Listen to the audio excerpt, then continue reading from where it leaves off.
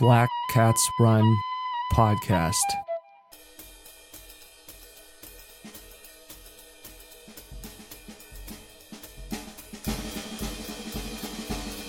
I'm Tristan Black Ingersoll. This is Black Cats Run. Today's episode, Run Me Down, Part B, continuing from the preceding episode where we introduced a conversation about fatigue, the recognition of fatigue, and the role that fatigue recognition then must necessarily play in the process of trying to train to improve in endurance sports, and probably other domains as well, due to fatigue being a pervasive phenomenon in basically all areas that we can pursue. In today's episode, in particular, we're going to get into the concept of perception of fatigue as it relates to movement and the production of power. Let's get into today's episode.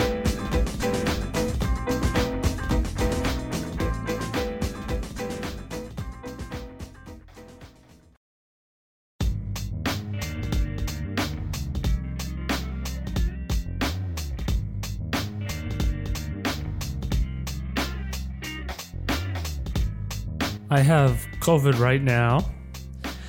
My wife had it. She was totally trashed for essentially a whole week. So now I have it. And, of course I don't want to share with anybody. So I'm, following those guidelines around not going around people. And I'm sure my body is affected by it. But in terms of what I've experienced, my voice was kind of a little bit hoarse for a couple days, but otherwise I couldn't feel anything. Maybe I was a little sleepy, but I don't know, for me, the desire to constantly take a nap is nothing unusual. And when I exercise, too, I really haven't felt anything until I start trying to increase the intensity of the exercise.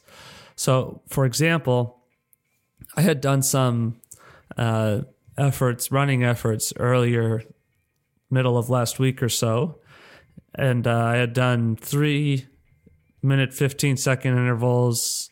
I did 7 of them at about 374 watts, right? I'm using the Stride Pod these days, which, supposedly was 625 pace-ish, and my heart rate didn't get over 155, which is pretty significantly low for me. I've said in other episodes that I don't necessarily think that the heart rate is this thing that we should look at with a level of nuance and like worshipfulness that, people give it this oracle-like quality. But it's also true that, your heart is reacting in, as a system, right? It's a part of your body's physiological processes. And that when you do have significant variation in heart rate, that does correlate to variations in effort. So being down to 155 is super low. That's essentially at the borderline of just like going very, very, very easy effort. So that was kind of, right when you see those things in your training process, you always get sort of excited, and then you start thinking, I wonder how this is incorrect. The idea, right? Oh yeah, I finally magically made the big improvement, because that's not how it works.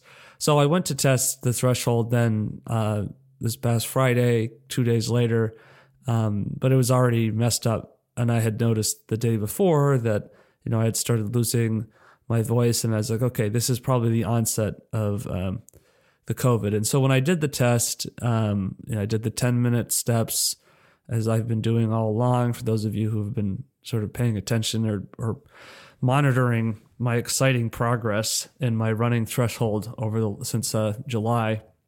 And as I did this, what I noticed was right away the lactate concentration at baseline was higher. And I could tell even that it just didn't feel quite as easy. And I think when I do the testing, and maybe this is true for other people, but I start to think a lot more carefully about my effort, because I'm trying to figure out, like, okay, how far do I think I'm really going to go?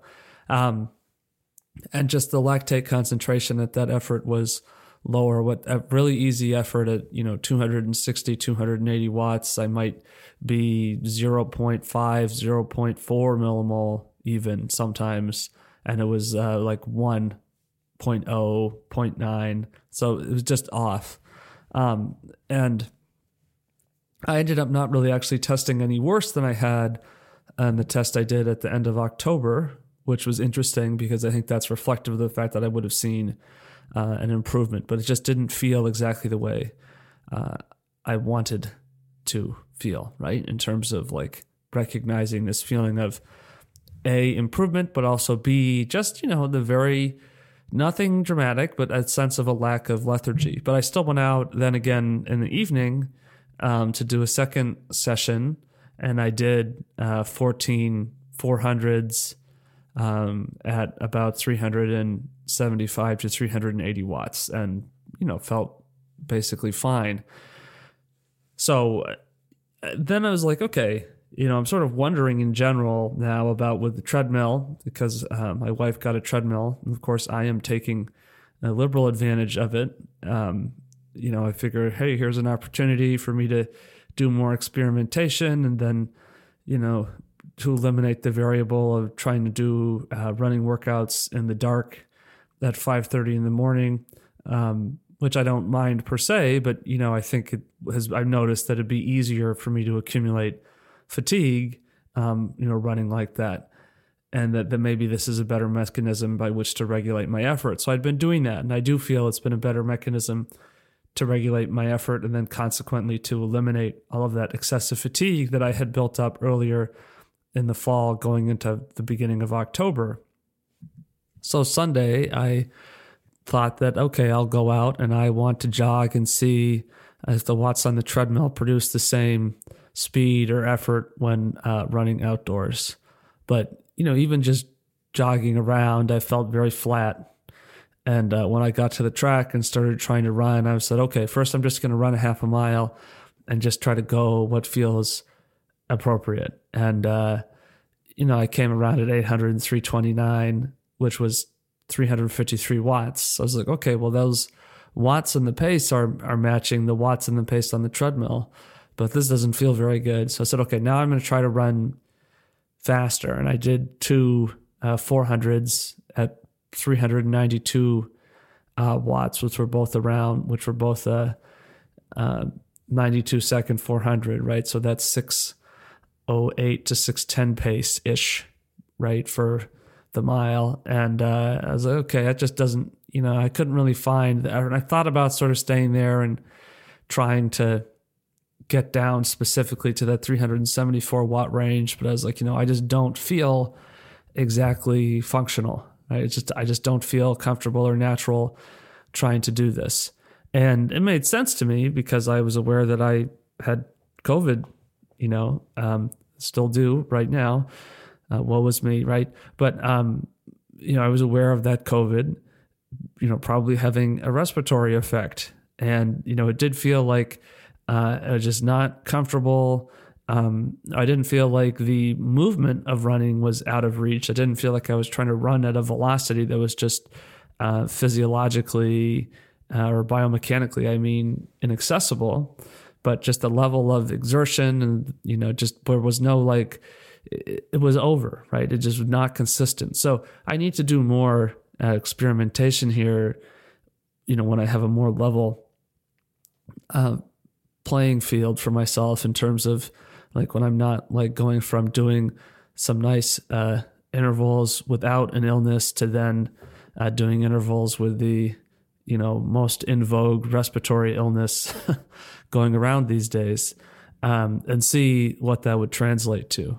But I also think it's significant because it's an excellent illustration of the invisibility of fatigue. We can be affected and limited and experience fatigue without actually recognizing it. And I think this goes on all of the time. And, this goes to one of my concluding thoughts from the last episode, that I think probably 95% of people in endurance sports are overtraining because we are taught to perceive what is a state of overtraining as actually the like beginning point of benefit, that people think that you're not improving until you've reached the overtraining threshold. And then only in these rare instances, then are we identifying overtraining. And so people may say, well, actually overtraining is very common. But if you change your paradigm of consideration for that to saying that, 95% of the population is overtraining, then I would say overtraining is, underdiagnosed. I don't really know to what extent it's really fair to say, diagnosed in terms of a medical sense. I'm not really sure that overtraining is, it's certainly not a disease per se. It could be a psychological, or maybe not a psychological disorder, but it could be a disordered psychological manifestation of behaviors that we have sort of been trained into applying. But fatigue, if we define fatigue essentially as an inability to exhibit a physiological response of energy in order to engage with a given external load, then I think that, we're frequently experiencing fatigue. Because if you consider that the ability to respond to a fixed resistance or fixed physical exertion or fixed training load, that should really only go down if our fitness has declined in essence. So if our fitness hasn't really declined and we're experiencing some variability in our capacity to respond in an equal manner to that training load, then to me, it seems reasonable to say that, well, that must be what fatigue is, right? And, I think people oftentimes accept going out and training at that lower intensity and expecting that to be normal, right? That okay, well, sometimes I'm going to go out and I'm going to be tired, I'm going to struggle. And then so there's sometimes people say, well, I guess I'm just going to recover today, or I really got to push through it. And, okay, well, I pushed through it, so I still got the benefit. I don't know if that's true. I think what you really did is you just ignored that fatigue, which, when we start to talk about it, maybe it's not actually that invisible, but if somebody doesn't see it, then it is functionally invisible. So it takes a significantly greater effort to perform the work that you want to do, then that's a problem, right? So for me, I ran that half a mile in 3:29 at 353 watts, and it felt like it took way more effort. I didn't feel like I was floating. It felt, deliberate. It felt awkward. My cardiovascular stress seemed to be, notably higher than what I would usually expect for that level of effort, right? So, but in this context, I'm aware of this COVID thing. But if I hadn't been aware of COVID, what might I have thought? Once again, I guess I'm too tired from doing those, the test and then the 400s on, 2 days ago on Friday. And then maybe I should be concluding that,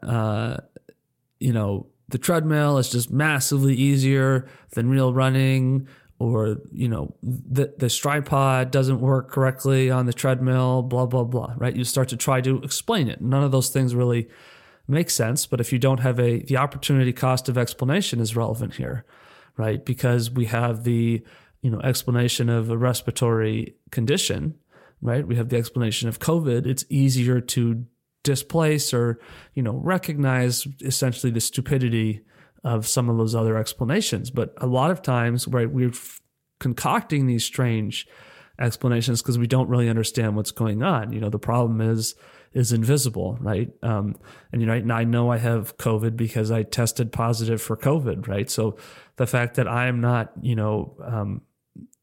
straitjacketed to the couch in a fleece blanket doesn't mean that I don't have COVID, right? It just means that what I'm experiencing is different, right? That there's a degree of invisibility. Also the reason why the Spanish influenza, this is sort of an aside, but it's relevant to this concept of visibility versus invisibility. The reason why the Spanish flu, so-called Spanish flu, World War I was so bad was because usually with communicable diseases, if they're highly communicable, it has to be, they can't be so severe as to just take the carrier and just leave them unable to move.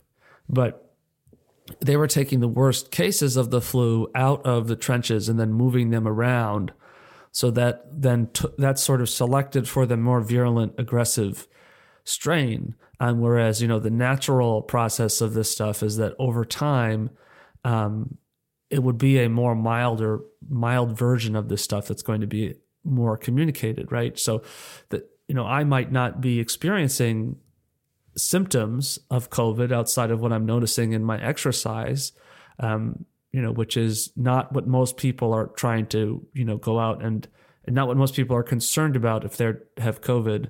But it's also the case that would then make it so that I could be out, spreading disease to people, because I would otherwise be have been oblivious to that, right? And so again, this idea of invisibility and inability to recognize what's going on, or ability to underdiagnose, right? Oh, I am hoarse, whatever. I speak a lot, for my job as a teacher, right? Okay, I guess, well, it must be one of those things. Maybe the air is dry, right? You just start concocting explanations that make increasingly little sense.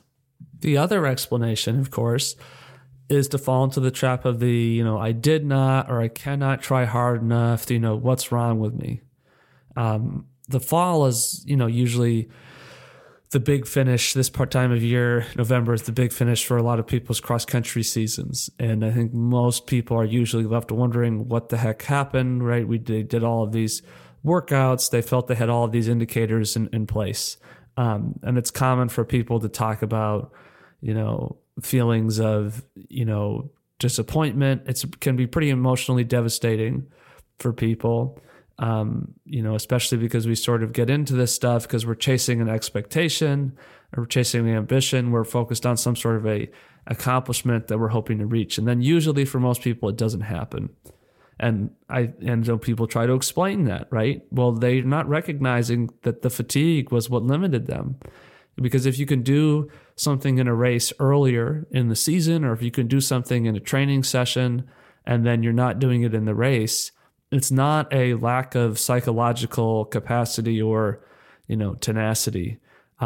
It's fatigue. But if you're not tuned to recognize that in that correct manner, then that to you is invisible. And people then reach a set of conclusions about what was cause and effect, and then they revise their strategy, or they continue doing the same strategy, when really the conclusion should be that, okay, if I'm running below or riding below or swimming below or whatever you're doing, if you're racing below what you could do in training, then that means that you are creating too much fatigue when you go to the starting line of the race, and then it's not working. And what you need to revise strategically is you need to revise the way in which you're thinking about and conceptualizing fatigue.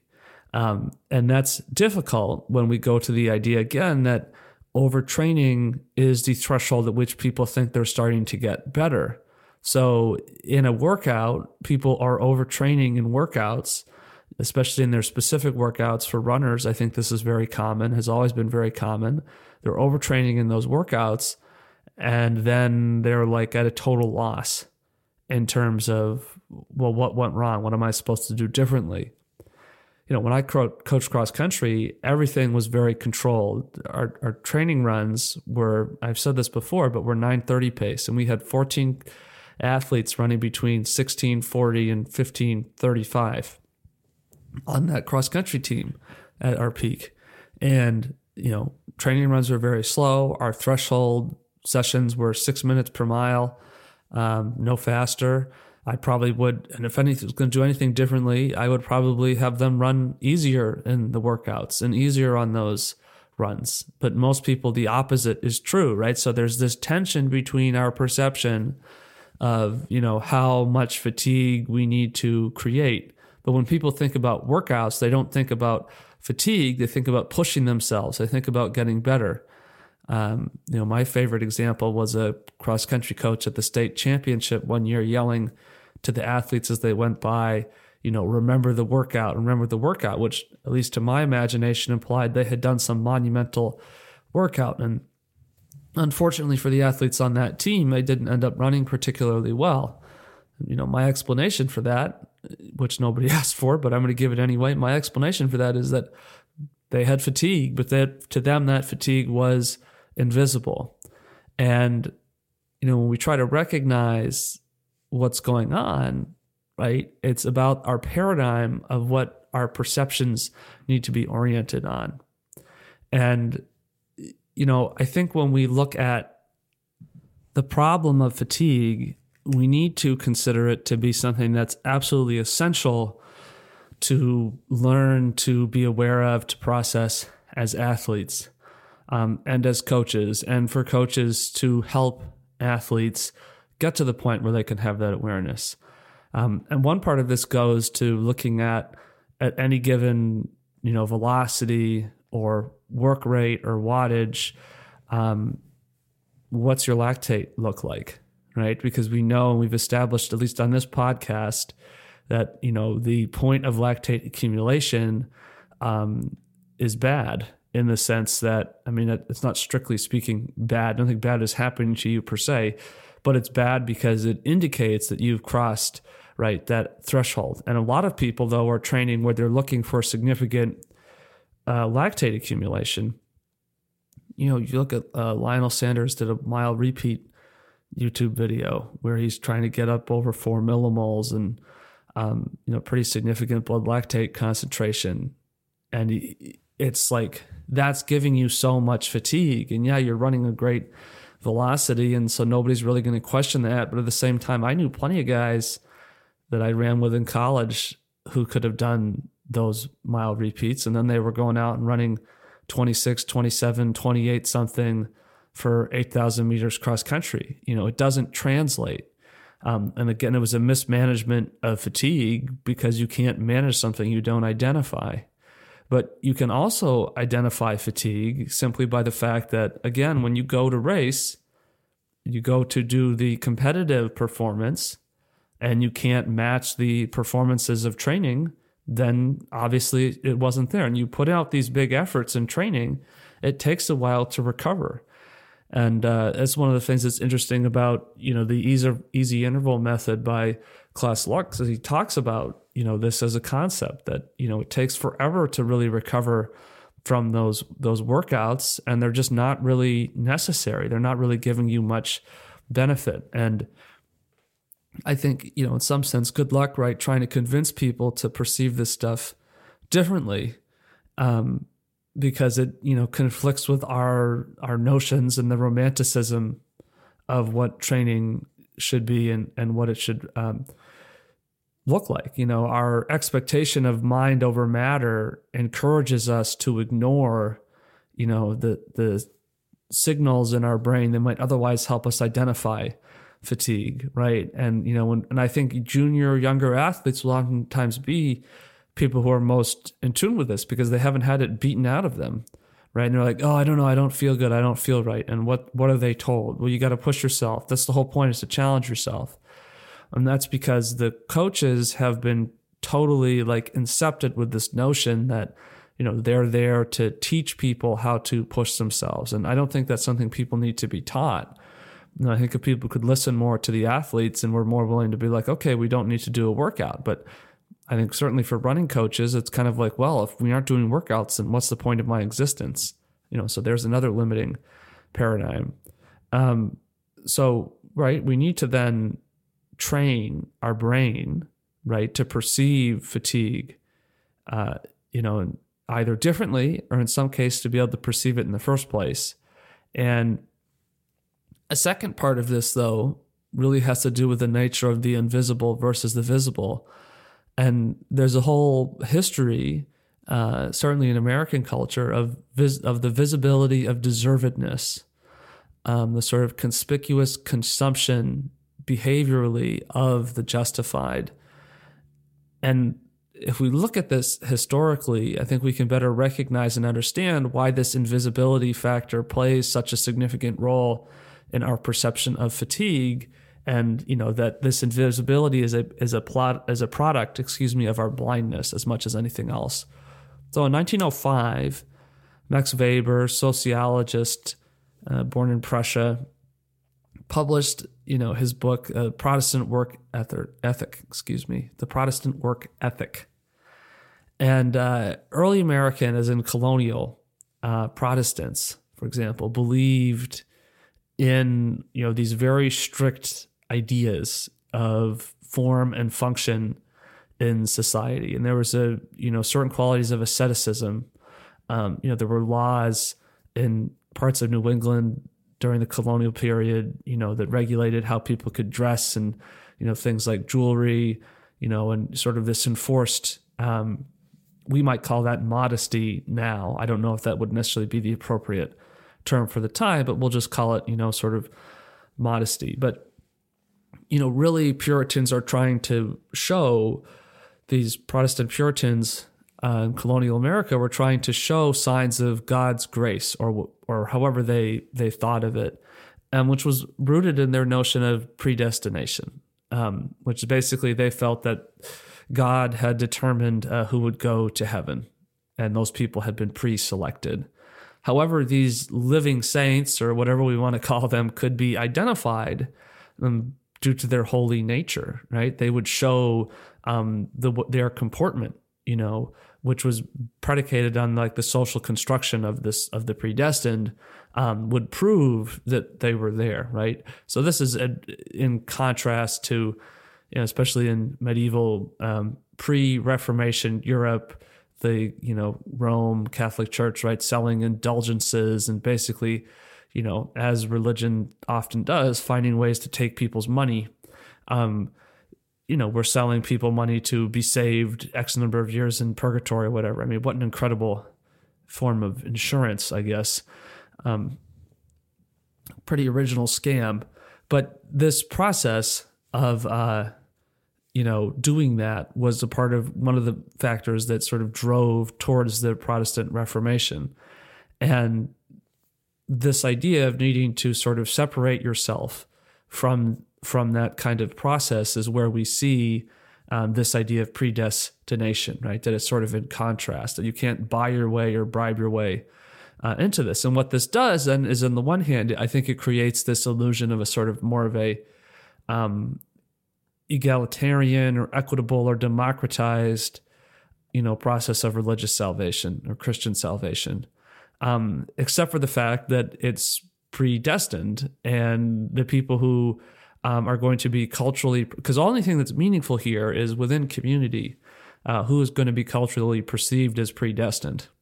Because when we're dead, we're dead. It doesn't matter. We're not going anywhere, right? So this is all a socially constructed system. These people who could follow the restrictive tenets of their culture are going to benefit from this social construct of the predestined.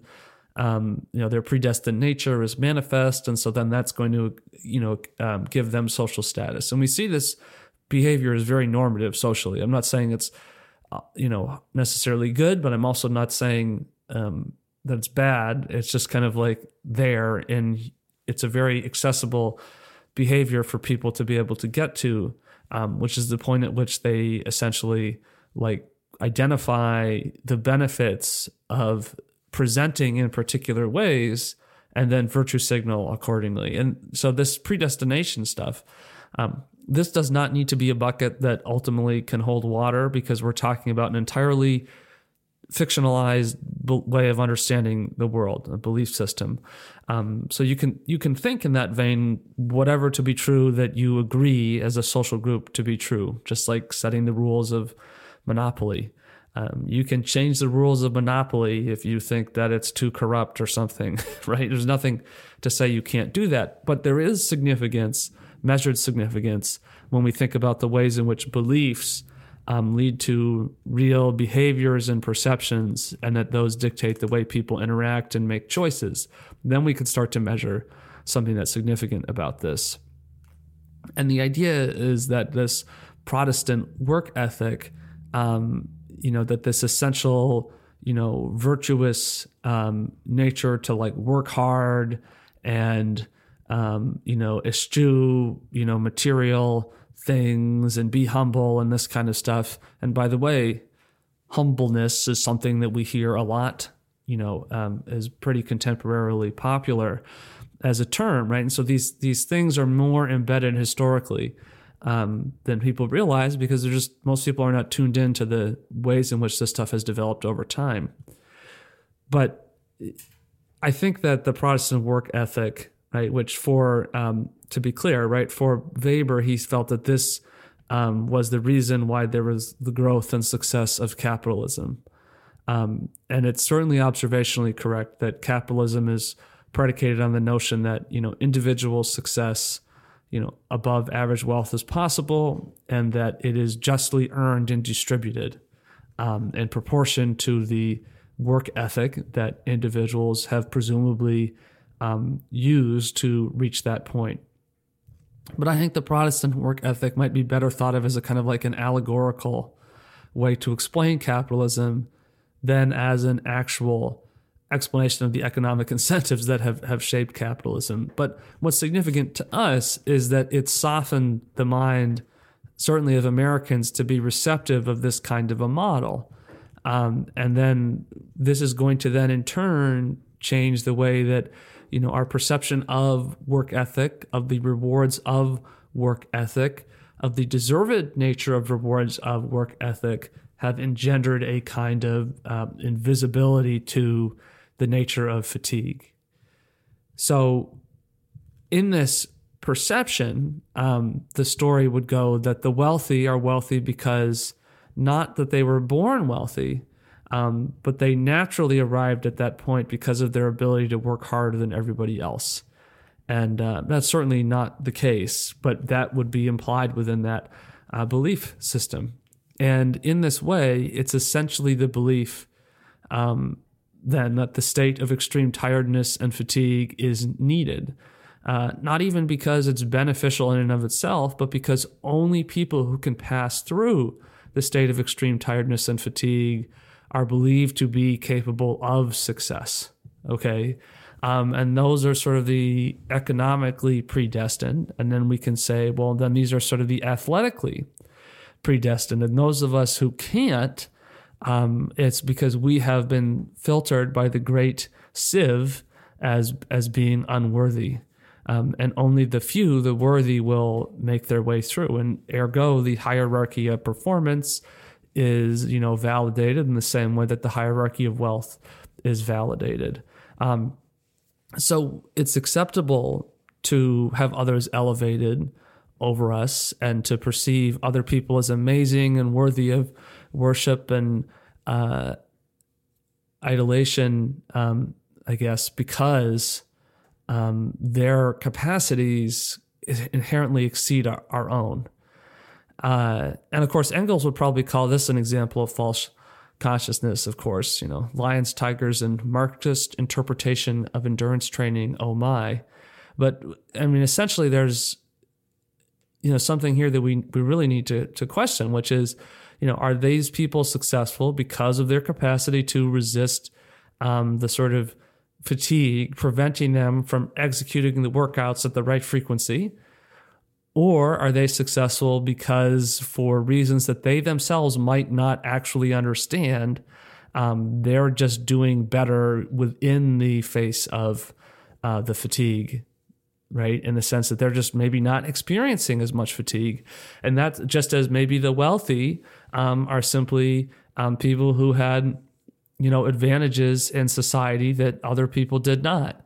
Like maybe people who get up at 3:00 in the morning have insomnia, or maybe people are lying.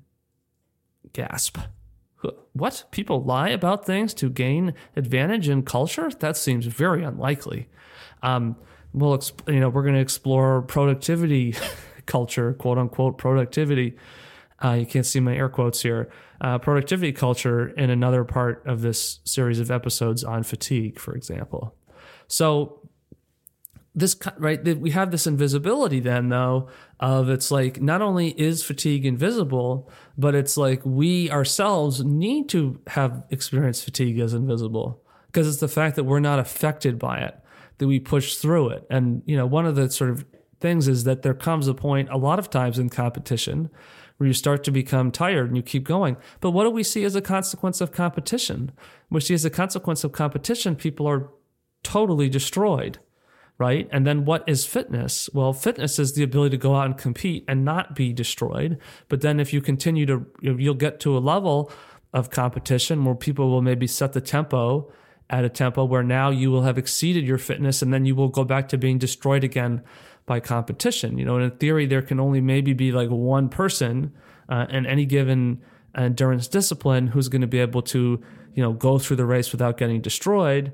And they, in theory, would be, given everybody is, actively working to keep up at the front of the race, then that person would be the person who wins, right? So the person who wins and the people who do the best are usually the people who experience the at least fatigue. So I would suggest that actually the reason why most people aren't succeeding to the extent that they want to is because they're overtrained, and they're experiencing too much fatigue. But then the idea is, well, if you want to get to the level those other people are, then you have to go through this gauntlet of fatigue. But it's like, well, they're able to do that because, number one, they're not experiencing that much fatigue over the course of the race. And then number two, they're not that fatigued when the race starts. And then number three, they're not experiencing that much fatigue in training because they're able to exhibit progression.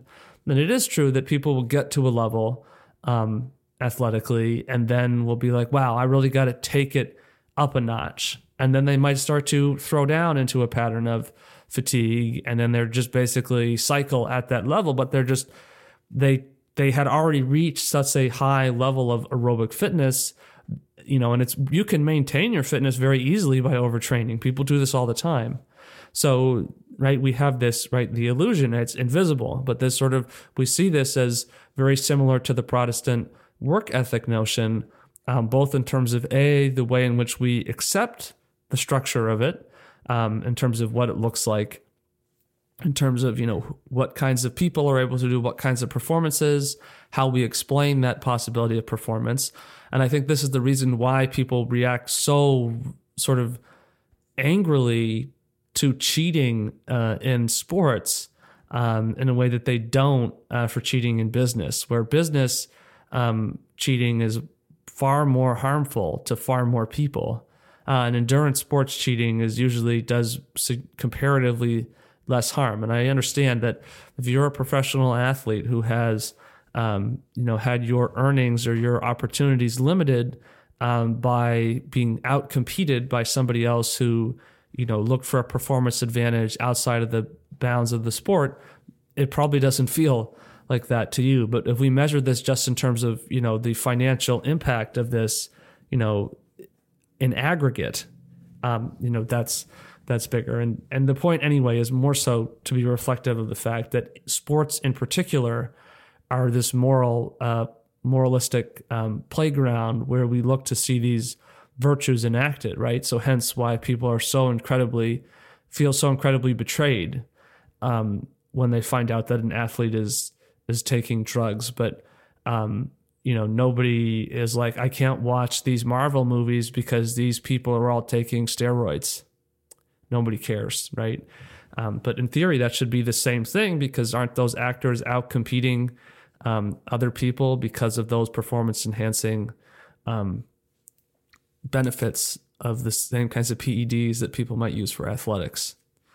So does this apply, right? Does this apply over then? Or am I just simply evidencing the notion, as was discussed in the preceding episode, the notion that some people hold to be true, that there is essentially no meaningful connection between theory and then, reality of practice. And I think that there is a connection. And to figure out this connection, let's start with something that might seem absurd. Let's think about the concept of movement and mobility. So you see stuff, it comes up on social media, and it's been around, before the, current wave of social media popularity, but, people balancing on things and having people throw things at them, people stretching, people do yoga, all of these things to try to improve mobility, right? And this idea that, if I do this, this is going to solve my problem. And I think this is an example of willful blindness. When we look at this stuff, we're using this as ways to basically be blind to the reality of fatigue. Like your body feels like that. Your legs are stiff. It's really hard for you to start running or riding for the first 10, 15, 20 minutes because of muscular fatigue. Okay. But people call it a lack of mobility. And then that lack of mobility is kind of like a false consciousness piece in and of itself, because it means that we don't have to now understand what's actually going on, which is fatigue. Because it's like, oh, I need to be balanced. I need to stretch. Oh my God, if I go and do yoga. And then people will say that things work. And then we hear that and we're like, okay, well, I mean, if they're saying that's true, it must be true. But people lie about experiences constantly. And I think usually we think about lying as this behavior that people do like very deliberately, and it's like this very Machiavellian thing. But I think a lot of lying that we see go on are people just saying things because they hear other people claiming to have a certain kind of experience.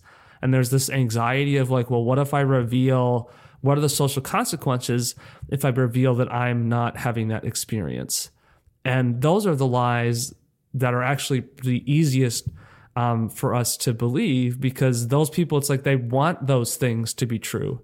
On some level, they know that what they're saying is a bunch of bullshit, but they want that to be true, right? So they'll go, oh, I feel so much better after doing yoga, right? It's like kind of like a weirdly placebo-esque effect, like people, wow, I used the foam roller and, things like that. And these things aren't doing what they're claiming that they're doing. They're just not, right? But people want these things to be true.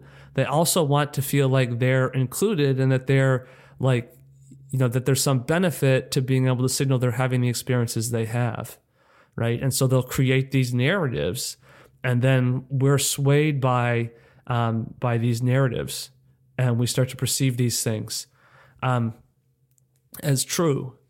So let's think about a different way to think about the concept of quote unquote mobility, or what mobility is trying to do. So there's this concept called muscle tension.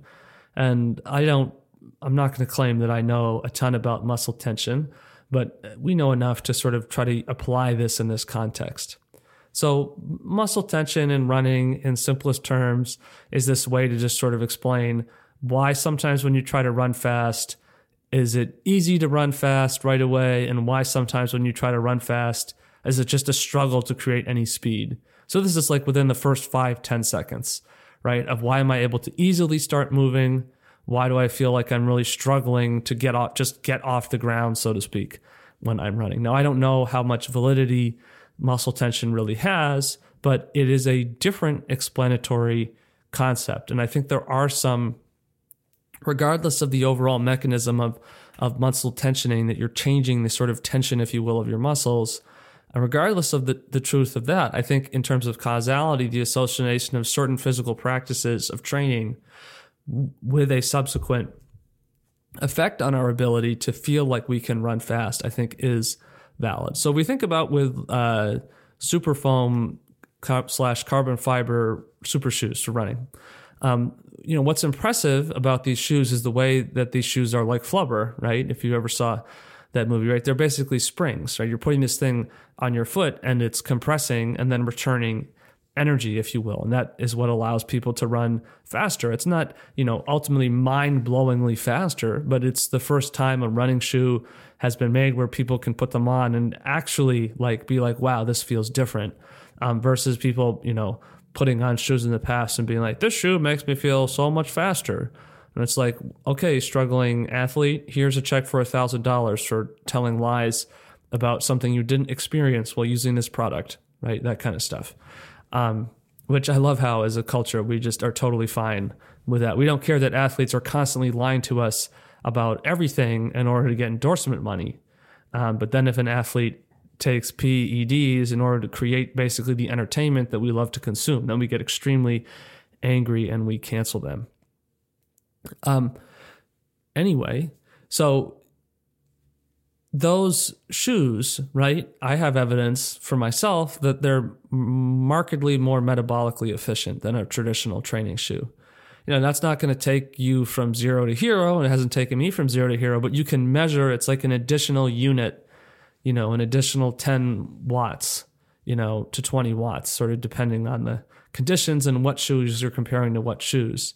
That basically the lactate will be lower at the same watts on the stride pod in a super shoe than in a traditional, basic training shoe. And that is a measurable difference. That's not some sort of imaginary placebo effect. That's a real difference. It's a performance difference. Even if the metabolic effect is caused in a placebo-esque way, the actual metabolic change is significantly different, such that it will lead to a different measured outcome in competitive performance or training performance if you ever wear these shoes in training. So, in high school, I used to spend a lot of time basically trying to pull my quads apart, stretching like I was like a dancer or something on the infield before running the 800 meter for track meets. As when I in particularly remember doing that. But static stretching, we know now, and I didn't know this at the time, can reduce muscular strength by up to 30%. And despite that, people feel very, very strongly that stretching is important, essential. Like people get legitimately upset, like to the point of where it's like if this was the Middle Ages, they would probably tie you to a post and set you on fire if you tried to tell them that stretching was bad. We're a little bit more, sophisticated, or maybe a little bit more constrained. But either way, fortunately, we no longer just set people on fire all of the time for thinking or suggesting anything different than what we might already know. But so not only was this process probably decreasing my ability to run the half mile, but the reason why I felt the need to stretch my quads in the first place is because they were quote unquote tight. But the reason why I thought they were tight in the first place is because that's what I had been told that sensation was, right? Whereas at first I experienced this as, well, I can't really run fast, my muscles hurt, which now I would say is fatigue. Well, at the time, you need to stretch, you're tight, well, that's not useful, right? That's an issue of mobility, right? So in a different sense, if we want to use this muscle tension concept, it's like, in the same way that super shoes work, it's like sort of the loss of the super shoe. And if you do it's interesting because if you do a lot of running in super shoes and then you go back to a traditional trainer, oftentimes it does feel really weird, right? And you do feel kind of dead to the ground. But I find that oftentimes has to do with fatigue, where I try to use these shoes for some of my training sessions where I'm doing specific work that's a little bit quicker, not because I'm looking for some sort of, miracle workout where I'm trying to run some crazy fast time, but just because I find that the shoes will hurt my feet sometimes if I haven't, worn them at all, except in the race. So I try to use them in training so that, I feel comfortable wearing them. And maybe that's just convincing my brain that it's comfortable, but either way, it seems to be necessary. So, right, that springiness, that muscle tension, the same concept that's not there, right? And so that was interpreted to me and then became interpreted by me from what I learned as a concept of a lack of mobility. But if we look at this from this muscle tension thing, we see this differently. And so this concept that you can, different kinds of exercise essentially increase or decrease the springiness of this is significant, right? And if you think about, here's a list of, this is from Steve Magnus's website. I thought this was pretty good, right? Cite your sources. So here's a list of things that he says would increase the springiness. So he says sprint work, both flat and hill sprints, weight training, ballistic/power work, like med ball throws, jump squats, faster pace or quote unquote rhythm work for 5K, for example, for a 5K runner doing 1 mile pace work, plyometrics, strides, running in spikes on harder surfaces. Okay.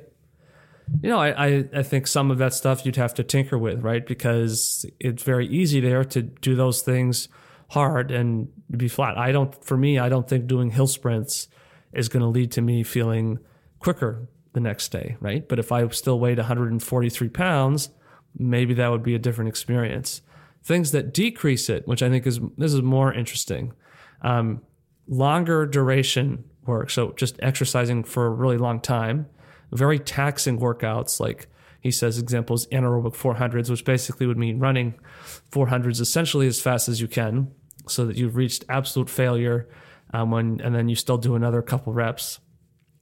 Threshold work, which I would point out is not the way in which I'm referring to threshold, but this is in the traditional concept, or sort of mid-traditional concept, I don't know. But this is sort of the mainstream concept of threshold. You might think of this as being like LT2 in the triathlon world, or the world of people who use the 2 lactate threshold system. Moderate paced aerobic running and soft surface running like sand, heavy grass, wood chip trails, etc. Now, this may all be true or it may not be true. But I think what is significant in this, to me, practically speaking, is that there's an attempt to try to say, well, what kinds of training are essentially making us so we can't run fast? And maybe it's not muscle tension. Maybe muscle tension is really just this attempt, again, to try to understand what's going on with fatigue. And if that's the case, then it suggests that the longer we go, the harder we go, then the more fatigued we're going to get. And it suggests that even moderate paced work can really make us slow. And then all of the other things above are essentially things that are just very, very short amounts of work, right? So when we do longer stuff, we tend to get more tired because we're doing something for longer. It's more fatiguing. And when we do shorter stuff, we tend to get less tired because it's less fatiguing. And I think one of the embedded principles that we can conclude here is that training that's too extensive or intensive is going to limit performance. And therefore, how do we know if training is too extensive or intensive? If performance is limited. So if I go out and I try to do power, specific power in a run session or a bike session, and I can't do it, then whatever I have done leading up to that over X amount of time was too extensive and too intensive. Okay, that's how you know, right? It's not based on some concept of, well, this guy says to do 6 times a mile and they say to do 4 times a mile. And then this guy says to do 3 hours of sweet spot on your training ride or whatever. It's if performance is bad, then the training created too much fatigue. And in training, we oftentimes do exactly the opposite.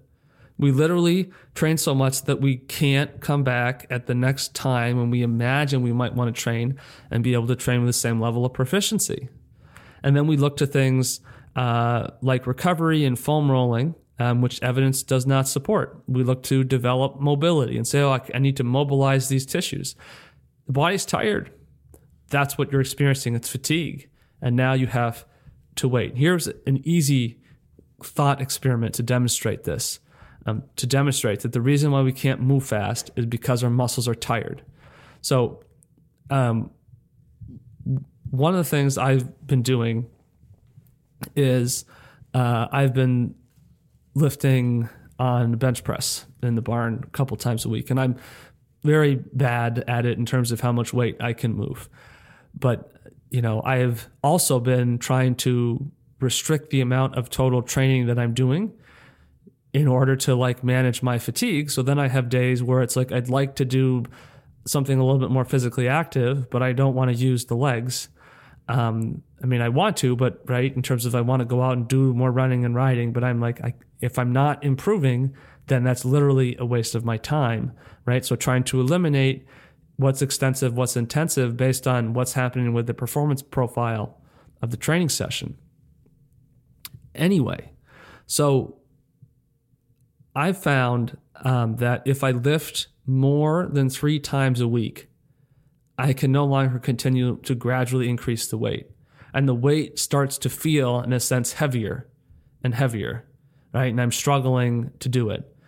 If I lift 2 days or 3 days a week, I'm then over time have been able to continue to increase my weight. So we look at these and we say, which of these is more desirable? And my answer to that is that, well, the answer is really progression is fitness, right? Fitness is a process of progression. So what's more desirable is whatever leads to progression. Because I think then, you get into this whole, low volume is actually better. And you're admitting low volume is better. I'm not admitting low volume is better. Low volume is just deliberately doing very little for a dogmatic reason. Just as high volume can be deliberately doing a lot for a dogmatic reason. And one of the things we've been trying to articulate on this podcast since last winter is the importance of training within our proficiency threshold, right, in that proximal zone of development. And our fatigue is how, if we're responsive to our fatigue, then are we able to, I hope, right, are we able to reach the point where we're able to be responsive to the demand that we need to apply to ourselves in training versus demand that we think we should apply, right? So the reason why we can't then run or ride the way we want isn't because we're stiff or inflexible. That's freaking muscular fatigue. That's it, right? If I try to do my little weightlifting routine too frequently, the amount of weight starts to decline. I have to take weight off of the bar in order to do the same number of repetitions. Okay? That's not in progress. That's the opposite of progress. And it's not just weight training. I mean, if you want to train well for anything, this is true, but it's absolutely true that if you want to train for endurance, you need to manage fatigue. Now, the problem is conceptually that a lot of us recognize that, well, if we want to get better at endurance, like the more we're able to train, the better. And I agree, right? But like we can only train as much as we can respond to. And by definition, if we're not progressing, then the fact that we're training more becomes basically useless. So our training should be based on our ability to exhibit progression. Are we getting faster? And then, people might say, well, but could you get faster, but you're not really improving your endurance? Well, that's not true, right? So if you raise your threshold, then you are proportionally going to naturally influence what you can do for any other distance. I think that this idea that there's this essentialist quality where, you can improve your efficiency without like improving your capacity for endurance, I think is untrue, and I enjoy long runs, and I think those are beneficial and valuable. But I don't think that there's this idea that threshold is somehow totally independent of endurance. I think that if you take a pace that is a low enough percentage of your threshold, you can probably do that for a long time, right? Because I think the energetics, if you will, or the metabolic factors of exertion are more important than anything else in determining how long you can endure at a given effort. Or you could say another way that takes that metabolic issue off of the table and allows you to get to the point where the limiting factor is your muscles sort of blowing up, right? But then people go, oh, okay, wow, but it's the muscles. Well, that's survivorship bias, right? Because you really want to look at all the people who didn't even get to that point, and they didn't get to that point because their threshold was too low in the first place. So, in fatigue, right, limits performance, and performance isn't just racing. We want to think about the performance as everything we do is an act of performance. I know performance is sometimes used to be this like special, word of this, unique state or whatever, but we don't need to think about it like that, right? It's just anytime we're doing something, it's a kind of a performance. For me, this fall, when I changed my exercise schedule for the start of the academic school year, I wanted to try to do these LT running sessions every day. And, what I found is that like, it just doesn't work for me. Eventually my workouts sort of flatlined and then they started to regress. I started to feel dead all the time. I aggravated a hamstring problem that I've had intermittently for a long time that only really becomes an issue when I'm getting really fatigued, and, just exhausting the muscles. Shins started hurting again, and which is going back to July. I had got the shin pain to just immediately dissipate by reducing my intensity after sort of assessing what my threshold was for my running. And so, right, I had to recognize this was a problem. And it wasn't easy to recognize that because there's the challenge. The difference isn't the difference between theory and reality. The difference between theory and reality is when you sit down in an environment and you are metacognitive, you can work through something. But then getting those habits of mind to then translate to like sort of your default thinking when you're not in that environment, okay? And that doesn't just prove the utility of a theory, it proves the necessity of like really actively trying to work on our own brain to think about this stuff in different ways. But our romanticized ideals of what training should be and should look like is also, you know, a product or a cause of, you know, historically, you know, chronically overtraining, which, you know, I freely admit that that's been true to my experience. And I think that that's not uncommon. You know, I think that's the norm. You know, but B, I don't think I understood for the longest time that that's what was going on, you know, because it was like, well, that is now, okay, finally I'm training, right? Okay, I really want to feel like I'm training. And well, I learned to interpret that as being absolutely freaking exhausted. And it's in the essence of the sport. People like Gordon Peary, you know, have been publishing their memoirs or biographies about training for the longest time, where they're telling us how hard and how monotonous training is. And so that is getting into the ideology of what it means to train for endurance sport, and gets into the romanticism and you know, the need to lean into those romanticized narratives is just again further emphasized through people trying to develop entertainment media and turn their athletic experience is to a form of entertainment, right? Because having people do everything and be like, yeah, it's easy, I think I'm going to go have an orange soda. Like, people don't care about that, right? People want to see stuff that is like non-normative, that's epic, right? That, you know, meets that, you know, Homeric ideal. But like, so Gordon Peary, like, what are the experiences of these people? Because those experiences are informing this narrative.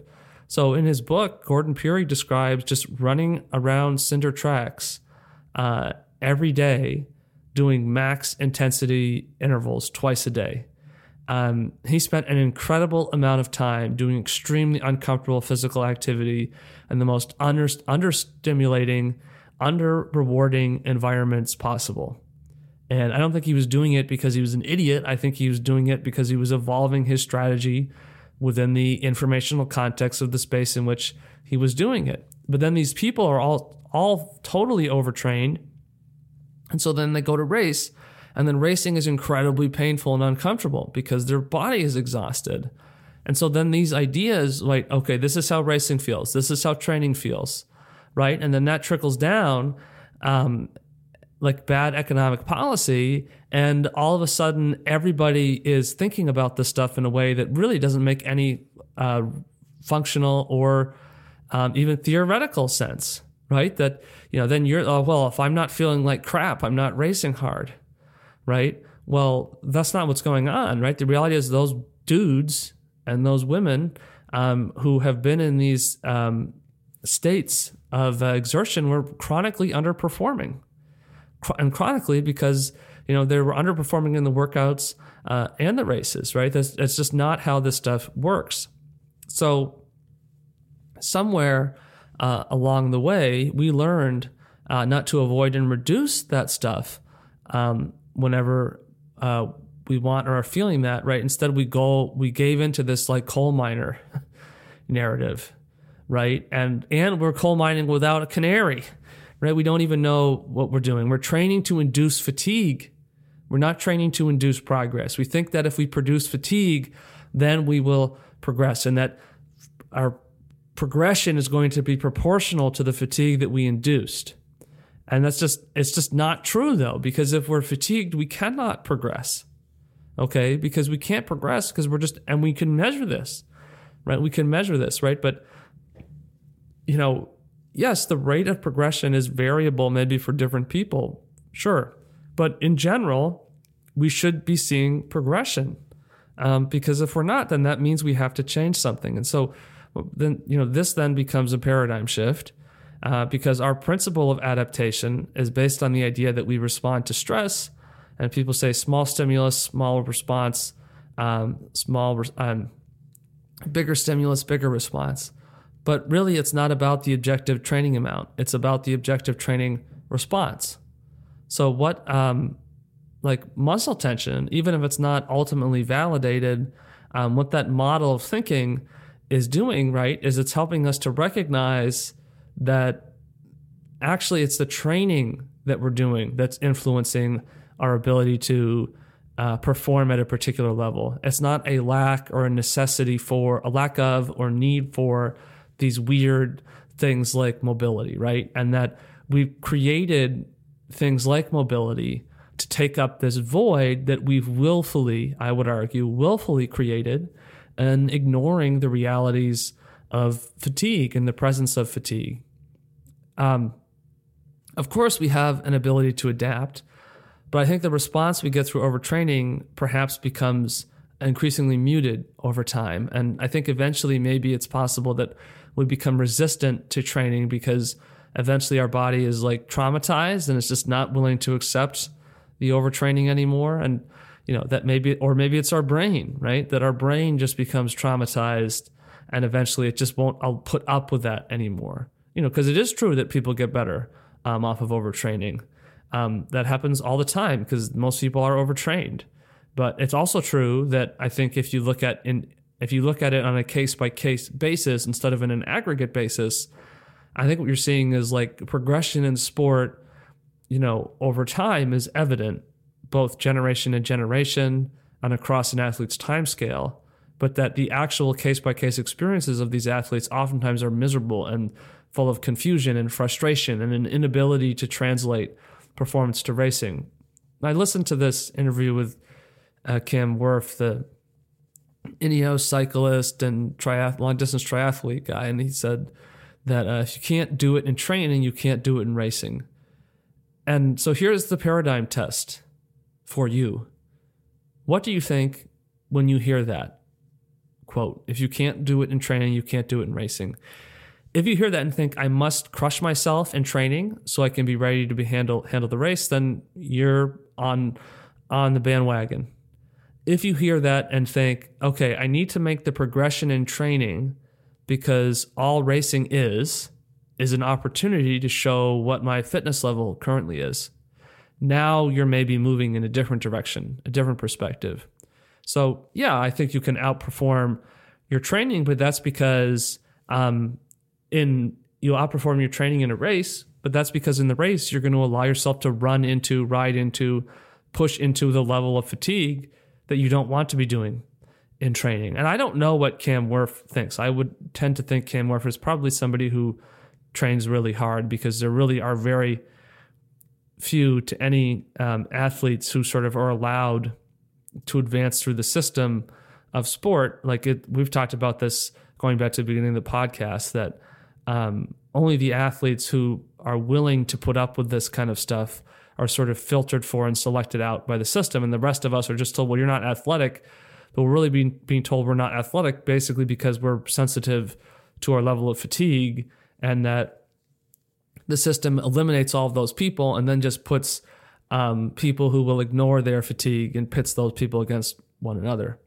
So if you can reach X level in training, then you will be able to reach X level in racing. But the way in which we do that is critical. And if you don't manage fatigue properly, then no particular training plans or strategies are going to be effective, because the ultimate strategy here is to think about fatigue differently, to manage fatigue differently. Thanks for listening to today's episode. If you've enjoyed this podcast, recommend it to somebody else who you think would be interested in the kind of ideas we talk about here at Black Cats Run. You can also check us out on our Instagram page at Black Cats Run. Next section of this Run Me Down episode arc, where we're talking about different perspectives and ideas of fatigue. We're going to talk more specifically about overtraining. We'll catch you next time.